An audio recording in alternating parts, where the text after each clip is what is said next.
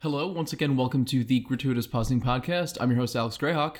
And I'm your co-host, Jackson Eflin. Thank you for joining us for episode 36 of our Disney Honorable Mentions. This week, we will be discussing 1985's The Black Cauldron. And this is our last Disney movie. Yep, and it is also our last episode for the year. Yeah. See, we timed that really well.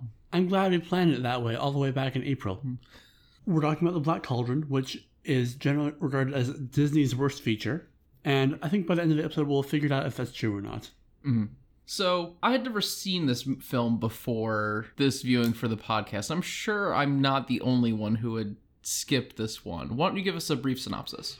Okay, so we're in a standard fantasy land of Wales, and a boy named Taran is assigned by his mentor figure to take this magical pig to a safe place because the pig can tell the evil overlord where the magic artifact of doom is. He messes it up horribly, and the evil overlord, the Horn King, gets a hold of the pig. Taran manages to save the pig, but in doing so gets himself captured. He's thrown in the dungeon where he meets Princess Delanwe and a bard named Fluter, and they manage to escape, and Taran grabs a magical sword by grave robbing. Nothing happens for about 20 minutes, and they meet some witches, and trade the magical sword for the cauldron. They can't destroy the cauldron, because they don't have the magic sword anymore, and the cauldron gets taken by the Horn King. The Horn King uses it to unleash an army of the undead, who start to roam across the land, but Gurgi, an annoying puka creature they met along the way, throws himself into the cauldron, and because this was a willing sacrifice, it turns the cauldron off and makes it drag all the evil back in, including the Horn King, and his castle explodes. Everyone's sad for a bit, then the witches come to take the cauldron back because, they can't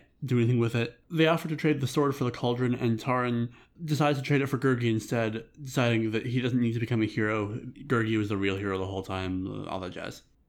When you spill it all out like that, not a whole lot happens in this movie, given its runtime. Mm-hmm. And I cut out the whole bit where they meet the fairies, some stuff with the Horn King, being evil, a whole character or two, like the Creeper, I think. He's the sort of small goblin guy who's, I guess, the Horn King's comic relief. A not very enviable job. Imagine if Prince John from Robin Hood was a small goblin creature, but his boss was, like, the Witch King of Angmar. Not far off. So this movie's based on a series, The Prydain Chronicles. They were 5 books. This takes bits of 2 different books and mushes them into something, and then it got workshopped for about 10 years and became what it was, to the point where it's kind of an adaptation in name only. I don't know, where do you want to start with this one? Oh boy. Let's talk about some positives, because... Okay. Yeah. For coming out in 1985, the art and animation are actually really well done. I'm actually pretty impressed. This rivals a lot of the early Renaissance as far as animation goes. Oh yeah. It makes a lot of use of CGI stuff, but to do like animation effects, not to do like CGI environments the way you saw with Tarzan, Treasure Planet, etc. Yeah. And honestly, the effects are one of the strongest points of this film. Almost all of them are really good. I have problems with a few of the effects. So through portions of the film, they have, as opposed to animated the sky, it's like film of a real sky, and there's like a color tone pasted over it for various different scenes to make it more dramatic. And it doesn't mesh well with the character animations, and it makes all the characters moving around stick out like sore thumbs. The other thing is, as the undead army is kind of lurching towards the countryside, there's this sort of ghosting effect going on where they leave these spectral images behind them as they walk, but it's incredibly busy and it just looks rather ugly. Mm-hmm. But apart from that, the effects do a good job of making this world feel magical, but also kind of dark and grim. Like, the tone is set really well. Mm-hmm. They do a pretty good use of muting the color palette when things get dark and grim, and like when you're with the fairies, things are much more bright. And they also have very different shades of grim depending on what's going on. Like the color palette for when they're meeting with the witches is very different than the color palette in the Horned King's castle. Mm-hmm. You also have some pretty solid character design. The Horn King is really cool. He's a skull in a robe with antlers. Why is he like that? What is he? No one ever says. That's just how he is. He's kind of like your bog standard Lich character, but we haven't really seen that from Disney, so it definitely feels fresh and new here. I do prefer him with the full red eyes that he gets towards the end of the film in the climax. It's very unsettling. But no, his design is solid. Creeper's design is pretty good for a little lackey character. Gurgi's visual design is very good for creating this kind of mischievous puka thing. I will say that I'm not sure Fluter the Bard's design works terribly well, mostly because I think his character would work better if he was aged down a bit and a little bit closer in age to the other characters, as opposed to being effectively the same age as Taran's mentor at the beginning of the film, and for the most part has the exact same facial design. I'm wondering if that was a cost-cutting measure more than anything else. Probably. In the same way, Princess Elanwi is just someone on their way to a Ren fair. All the princesses have these like iconic outfits that you can recognize in an instant, and Elanwi is just sort of like Briar Rose, but Dingier. Yeah. And younger. Yeah, Thorn Peach or whatever. You know, like the kind you get at like Spirit Halloween that isn't licensed. Taran, to a certain extent, also borrows heavily from Arthur from Sword in the Stone, although I think just the improvement in animation from that and the change in hair color and clothing color is enough to make him feel a bit more distinct. Yeah, and I'm okay with Taran being a bit of a nothing because his whole thing is that he's an assistant pig keeper and that he wants to be a mighty knight, and that's his whole thing. So him being very generically designed ties into that. Speaking of that, I am conceptually into this movie as a deconstruction of the kind of Disney fairy tale thing. Disney has a lot of rags to riches stories. Disney has a lot of princesses who get through things by heart and believing in things, and heroes who do mighty things by being clever and all that jazz. And here, none of that happens. Things start off not great and they end slightly better, but Taran's still a pig boy. He's still got nothing going on with him. If the ending was any worse, I would accuse it of being a Steinbeck novel. Yeah, I think it's kind of like an Alan Moore Disney movie. Like, almost all the problems are caused by the main character. We mentioned that they traded the sword for the Black Cauldron, which seemed to be just under the ground, unfindable in this lair guarded by witches. It was probably way better where it was. The Horn King might have never found it, never had his army of the undead. Or at least took years to dig it up. Yeah. The Horn King would have never found out about the pig had they not used its powers. I mean, the Horn King was still a problem. He was still raising this army and doing bad stuff before the movie started. So it's not like it's all their fault. Yeah. But they definitely didn't actually make things all that much better. Lots of people have tried to deconstruct Disney, and that usually has this kind of mean-spirited thing. This doesn't wind up being that mean-spirited about it. It's deconstruction, but it's not like trying to be caustic. It's just a bit grimmer, and I'm glad that at least one person managed to deconstruct Disney in a way that didn't make me go, oh my gods. Yeah, this isn't Shrek. Yes. I do really enjoy Shrek, but I understand it's kind of being antagonistic. That was kind of the point. Right. Shrek is a good story, but if I look at it through a lens of deconstruction, I'm less excited. Exactly. Which is why I like the musical better. Fair enough. One interesting thing about the animation, this was actually the last film where the entire film was completed in the original animation building for Disney. After this, they moved to a new building in the studio.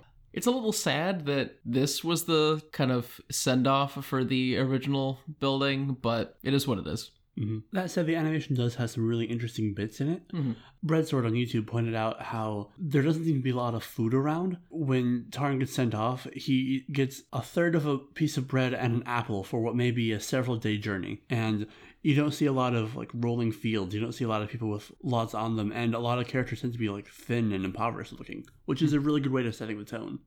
I don't think any of the film's issues come from its visual design or animation. I think those are the strongest points of the film. Oh, the Griffins. I keep forgetting the Griffins. So there's these cool, like, wyvern dragon things that look kind of... They're the Fell Beasts from Lord of the Rings, who are the Horn King's minion things, and they're really cool, and they're scary looking. And when I watched this as a kid, I was like, ooh, dragons! Except they only have 4 limbs. Yeah. I don't want to get anybody's hopes up. Right, no. They don't breathe fire, they only have 4 limbs.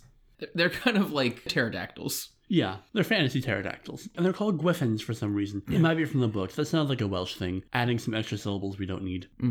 I think we've prolonged it about as long as we can. Let's go ahead and dig into some of this film's issues. Starting with the voice cast. I think the voice cast is not very strong. There are a couple characters who are pretty solid. The voice actor they have for the Horn King is pretty solid. I think the voice is maybe a little too raspy. It's occasionally a little difficult to understand what he's saying, but as a generic Dark Lord voice, not too bad. Elanwi's not bad. Her acting is fine. she doesn't really get much to do with it because the writing isn't very strong for the characters. Mm-hmm. Unfortunately, Taran's voice actor, our main character, is not very good. He's very annoying. And it doesn't feel so much acting as in reading lines off of a script. Mm-hmm. There's not a whole lot of emotional weight behind most of the performance. It's marginally better where it counts with the scene with Gurgi at the end, but still not quite enough to get any sort of emotional investment in those characters. Right. And because you aren't invested in Taran, his arc over the film doesn't work. And he's really the only one who gets an arc because everyone else is just either set dressing or specifically designed to help Taran get to where he needs to be. Mm-hmm. And I don't want to blame the actors for things because I mean they're working hard, mm-hmm. but I really kind of want someone to just bootleg this with a whole new voice cast. I want Team 4-Star to come in and fix this movie just by talking. Yeah, we really do need a Black Cauldron abridged. Although I cannot imagine the legal hurdles that someone trying to abridge Disney content would run into. Toei is already bad enough. You put it on the same site where people upload their recuts of The Hobbit to be just one movie. They're not making money off of this. This has to be a labor of love. Mm-hmm. Speaking of labors of love, let's talk about Gurgi. Since we're talking about voices, I'm not a huge fan of Gurgi's voice. I also realized that it's the exact same voice that Gollum had in The Lord of the Rings, provided by Andy Serkis. Oh, great prince! Give poor starving Gurgi munchings and crunchings. Nice apple. I just don't care for it here. I don't think it fits Gurgi as a character. I think it worked much better for Smeagol/Gollum. Mm-hmm. It would bother me less if he wasn't always talking, or if he had useful things to say, but he rarely does. There was one really good bit where he found the tracks for the pig and he's leading them off, and they're like, "You better not be fooling us, Gurgi." He's like, "Gurgi not lie. Not this time." And that's a good line. That's a really good line. But a lot of Gurgi scenes are just Gurgi being a goofball for longer than we maybe need. Mm-hmm. It does pay off at the end in ways if you are invested in the character. However, if you are more annoyed than invested, it does not work at all. Mm-hmm. I have some issues with Gurgi. He has the importance to the plot, but he's kind of gone for a significant portion of the film. You meet him when Taran first sets off on his journey. He distracts Taran, loses the pig. Here's the pig screaming in the distance, and Gurgi kind of follows a little ways back, watches the Whiffins kidnap the pig, sees Taran go off towards the Dark Lord's castle, and he just kind of laments oh, my friend isn't coming back. No one comes back from that castle. Mm-hmm. And then after Taran and the princess and the bard escape, they meet up with him. Gurgi leads them to the Fey folk who the pig has wandered into their midst. And then he fades in the background again, and then he shows up towards the end of the film where they're all changed up and frees Taran from his shackles, and then Taran is going to sacrifice himself, and Gurgi's like, "No, I won't let you," and doesn't himself. Mm-hmm.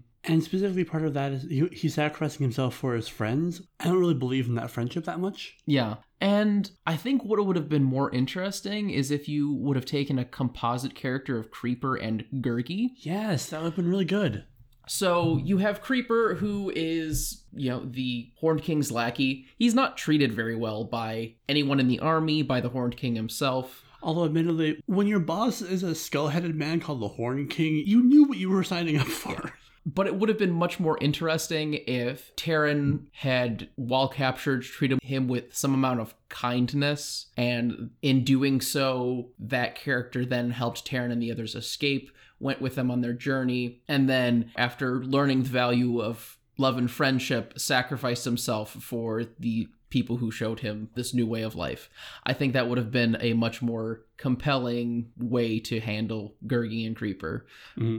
It also means that Gurgi and Creeper were on screen as much, if not more, than Taran, which would work really well for that. Mm-hmm. There's also the fact that, to a certain extent, resurrecting Gurgi cheapens the sacrifice that happens. I'm kind of of two minds about it, though, because taking the friendship with this creature that you found annoying towards the beginning of the film, as opposed to taking the sword to become a great warrior, plays against toxic masculine tropes, which I'm a fan of, so it's kind of 6 of one, half a dozen of the other. Mm-hmm. And I mean, Gurgi's emotional arc is still there. Just physical arc of him not being around is less impressive when he's only gone for like 10 minutes. Mm-hmm. Quick sidebar, there's a whole thing with him trying to get out of the castle and they can't get the gate to open while they're on the boat they commandeered, and it goes, and we don't need it. We really don't need it. I don't know why that wasn't cut. I do have a thing about Gurgi that, like, is one of the reasons I have fonder feelings about this movie than I might otherwise. When Gurgi's throwing himself off the edge, he's talking about, like, Taran has many friends. Gurgi has no friends. that was kind of the first time that me as a kid ever saw a character who could arguably be described as having like clinical depression or like an incredibly negative self-image. I didn't really know that was a thing that people could have, but even then I still had a bit of that because I was a lonely kid. Look what I turned into. It's not surprising. So that was really resonant for me in ways that I didn't really understand at the time. But now I'm like, okay, yeah, I get why that was important. I get why this character matters. I just wish that it was executed better. Because looking back, I'm like, I don't believe in any of these friendships. They know each other for a day. No, two. They sleep next to a fire at one point. I think that's really one of the biggest issues with the film, is that it does a very poor job of building emotional investment in any of the characters. So it's just them doing a bunch of generic fantasy trope things, and that's typically why fantasy films don't do well, is because they're so busy world building they forget to build these characters and make you care about them. So it's all just a bunch of jargon coming at you when they acquire this magic sword and defeat this dark evil lord. Mm-hmm. This film used to be about, 11 to 14 minutes longer? Yeah, about that. But Katzenberg, the newly appointed studio chairman, saw a cut of the film and loathed it, so he barricaded himself in the editing office and started just ripping it to shreds. And Michael Eisner had to show up and be like, no, I'm here to save the film. And they eventually stopped him from cutting out all of it, but he was still adamant about cutting out whole bits that would have made it more of a thing. Probably a lot of those were smaller character moments that would have made us understand these characters, believe in them as friends. A really critical part. So the whole plan is to get the Black Cauldron and destroy it so the Horn King can't get it. Good, solid, reasonable plan. I've also read Lord of the Rings. But they don't really have a way of doing that. In one cut of the film, before they get the Black Cauldron and they immediately start wailing on it with everything they have on them, sticks, clubs, rocks, everything, nothing's working. And they're like, oh, darn, we can't destroy this. And the witches laugh at them. Because they cut out those 2 or 3 shots of them trying to break the cauldron, it seemed like they just got the cauldron and stared at it, and that was it. To a certain extent, I can understand Katzenberg's reaction.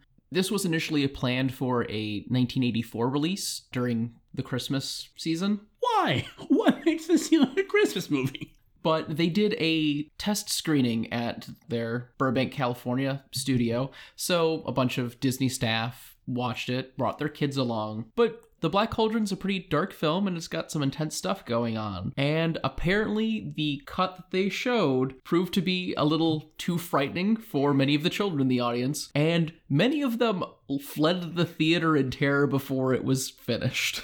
So I can understand Katzenberg's like, no, we can't show this to children. I must protect the children and the Disney brand. But it did result in a much worse film, not only just for the emotional and narrative arcs, also the music. So the original score for this film was done by Elmer Bernstein, the same guy who did the score for Ghostbusters. Wow, really? Yes. However, due to the cuts and revisions, most of the score didn't work anymore and it was completely cut. You can actually find his original score. It was very obscure for a while, but it's now a little bit more widely available. According to many music critics, it's actually pretty good. I didn't have time to listen to it before our recording, but if we find a link, we'll go ahead and toss it down below. Mm-hmm.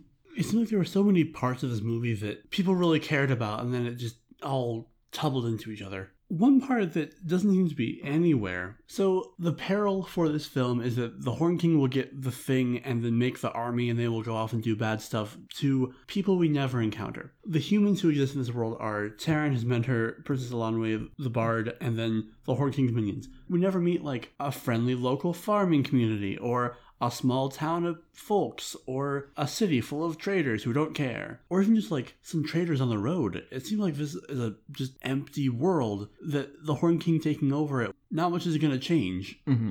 It's not like they're gonna overeat or something. They're skeletons. It makes it not matter. One of the successes of Lord of the Rings, sorry I keep coming back to this, is that we spend like the first third of the first movie in the Shire doing nothing of great import, but we get the sense that, oh, this place is nice. We like these people. They're funny. They're sweet. We don't want bad things to happen to them. So this existential threat of Sauron's orcs orking all over the place is a problem because we're like, oh no, if they don't do the thing, then the Shire gets scoured. And we worry about that. That makes the whole thing matter because they took the time to build this world. They also reestablish it a number of times. They reestablish it to a certain extent at the Inn and Bree, the Prancing Pony. They do it to a certain extent in Rivendell. And then most of the scenes in Rohan are doing the exact same thing. Mm-hmm.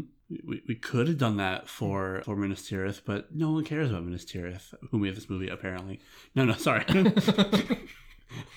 We don't need me to rant about how they failed at Minas Tirith, where they succeeded at Rohan. However, Rohan forever. I am no man.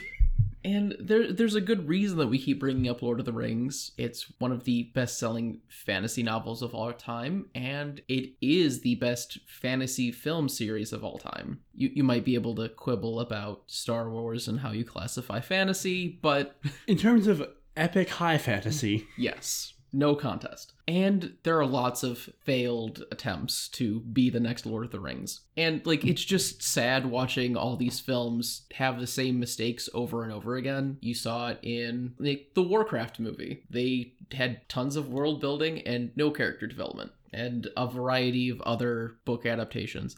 One of the reasons that things like Game of Thrones and to a certain extent Sword of Shannara do pretty well is that they're a TV series, so they have more time to sit and talk about House Mooten's House Sigil and wow, here's how to make bread. And I think in general, most books do better as miniseries, but that's mostly because books are longer and have more content than a 2 to 2.5 hour film is going to have. We're, I guess, spiraling more into fantasy in general, but I feel like Disney movies are some of the best fantasy movies and even high fantasy movies that we have. Moana, Aladdin, to a certain extent Beauty and the Beast, even though some of them are set in real places, or at least close enough to real places, they still feel like high fantasies, and they're better than, say, the Aragons of the world. And it's weird to me that we have this disconnect between the animated high fantasy and the live-action high fantasy. I feel like if you just looked at what the animated high fantasy are doing and just make that into oh wait, I gotta say just make live-action versions of all of those. Have good high fantasies. Whoopsies. Well, you're right about 30 to 40% of the time. I'll take it. I like being right sometimes. And to be fair, Cinderella 2015 is a really good fantasy movie. Yeah, and I think most of the ones that fail, again, they get too bogged down in world building and they don't focus enough on character stuff. Mm-hmm. Or they really don't do anything significantly new with the material. Mm. So there's this one thought I had in the middle of the film, and I'm not 100% sure if the metaphor that I created holds up through the rest of the film, but I figure I'll share anyway.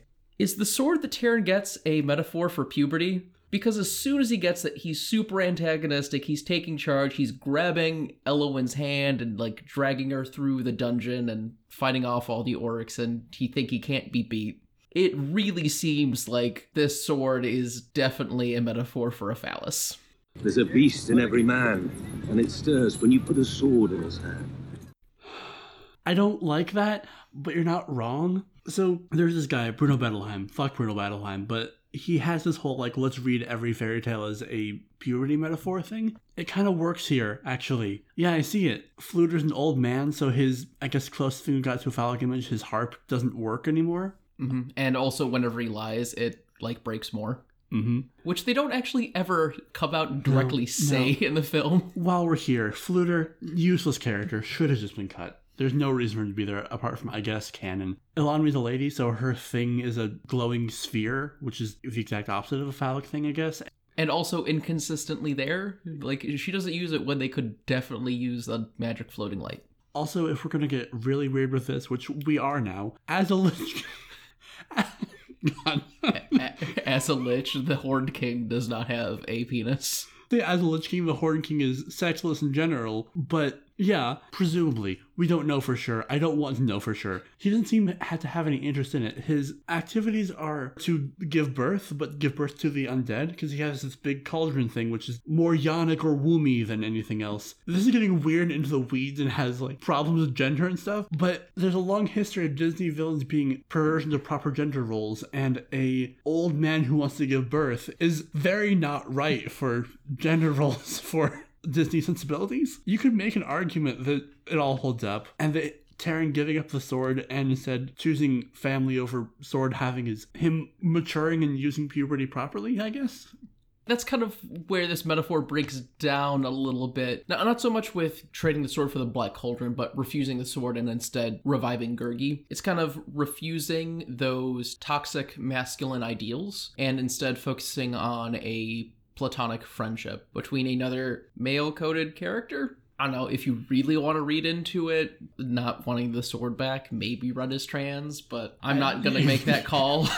Listen, I am 110% here for everybody being trans in the Disney canon, every single person.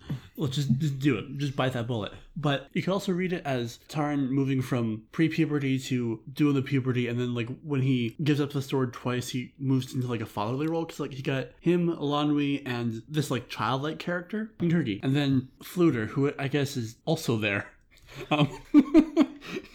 Yeah. There's also the fact that we have Taran's pig farmer mentor who also knows magic at the beginning of the film, but we never see him again. He's kind of mentioning, because they're, like, the fair is like, oh, we'll just take the pig back to him for you. But we don't know if that works. That pig has a bad track record with, like... going places. Yes. Again, this is us trying to, like, make something of the film, because there's not a lot to it. You could pick apart stuff with it, good and bad, but there's not a whole lot to bite into. Yeah. Oh, speaking of biting into things, we haven't even talked about the titty witches. So only one of the witches has, like, pronounced breasts that she's drawn with, and she is also the fattest and most sexual one. That's fine. It's weird seeing this, like, aggressively and uncomfortably sexual character in a Disney movie. Yeah, it's more sexualized than that brief scene with Madame Lim in Sword in the Stone. There's the brothel in Aladdin, but that's a pretty short. And, like, Kida in Atlantis. Yeah.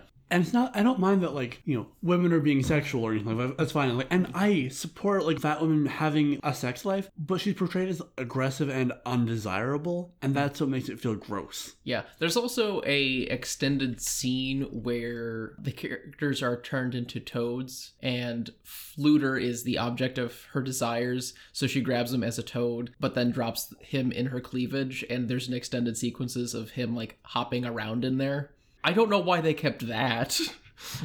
There's a lot of weird choices in here that are definitely trying to be more adult, but wind up just kind of feeling adult in the way that, I guess, Shrek is adult, not adult in the way that the themes of Harry Potter are adult. Mm-hmm.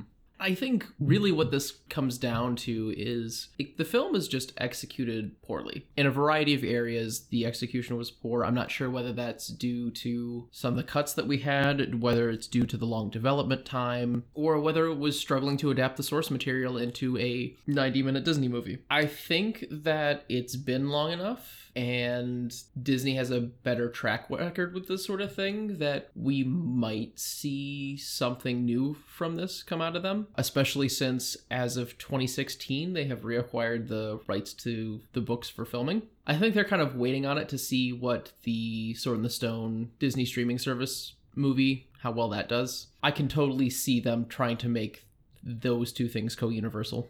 Mm-hmm. And honestly, if they're going to do this, I kind of wish they would just do, like, adaptation of the books, which are, you know, pretty solid books. I'm thinking kind of in the same vein as The Dragon Prince or The Voltrons on Netflix, which are DreamWorks, sure, but that kind of adult enough but still relatively kid-friendly animation style. Yeah, like solidly in Avatar: The Last Airbender realm. Yeah, I think it could be really fun. I think it could be a good place, and I mean, I wouldn't mind seeing it in 2D. I like 2D stuff. I'm sad we've more or less moved away from 2D stuff. Mm-hmm. I think that about does it for us for this week. Any closing thoughts? I meant to mention this earlier, but there's a bit where Gurgi says yikes, and it's just a really bad line read. It is. The only proper response to that line read is... Yikes! I was hoping that there'd be a little bit more to the Black Cauldron, but it looks like our series of Disney content is gonna go out on a bit of a whimper. That fits with 2018. Yeah. This isn't to say that we're never going to watch a Disney movie again, but we're not going to watch it for being a Disney movie. We watch it as part of something else. Mm-hmm. But as may have heard from previous episodes, in the new year, we will be beginning our comics bracket. Shortly after this episode goes live, we will have the bracket graphic posted, so all of you listeners at home can fill yours out in anticipation for the first round. We'll also have a post explaining our choices in seeding the bracket and what films made it on the list and what didn't. If you want to make sure to be informed when those go live, you can follow us on Facebook and Twitter. For episodes, you can listen to us on Podbean and Spotify. Thank you for listening, and we hope you tune in next time. This has been the Gratuitous Pausing Podcast.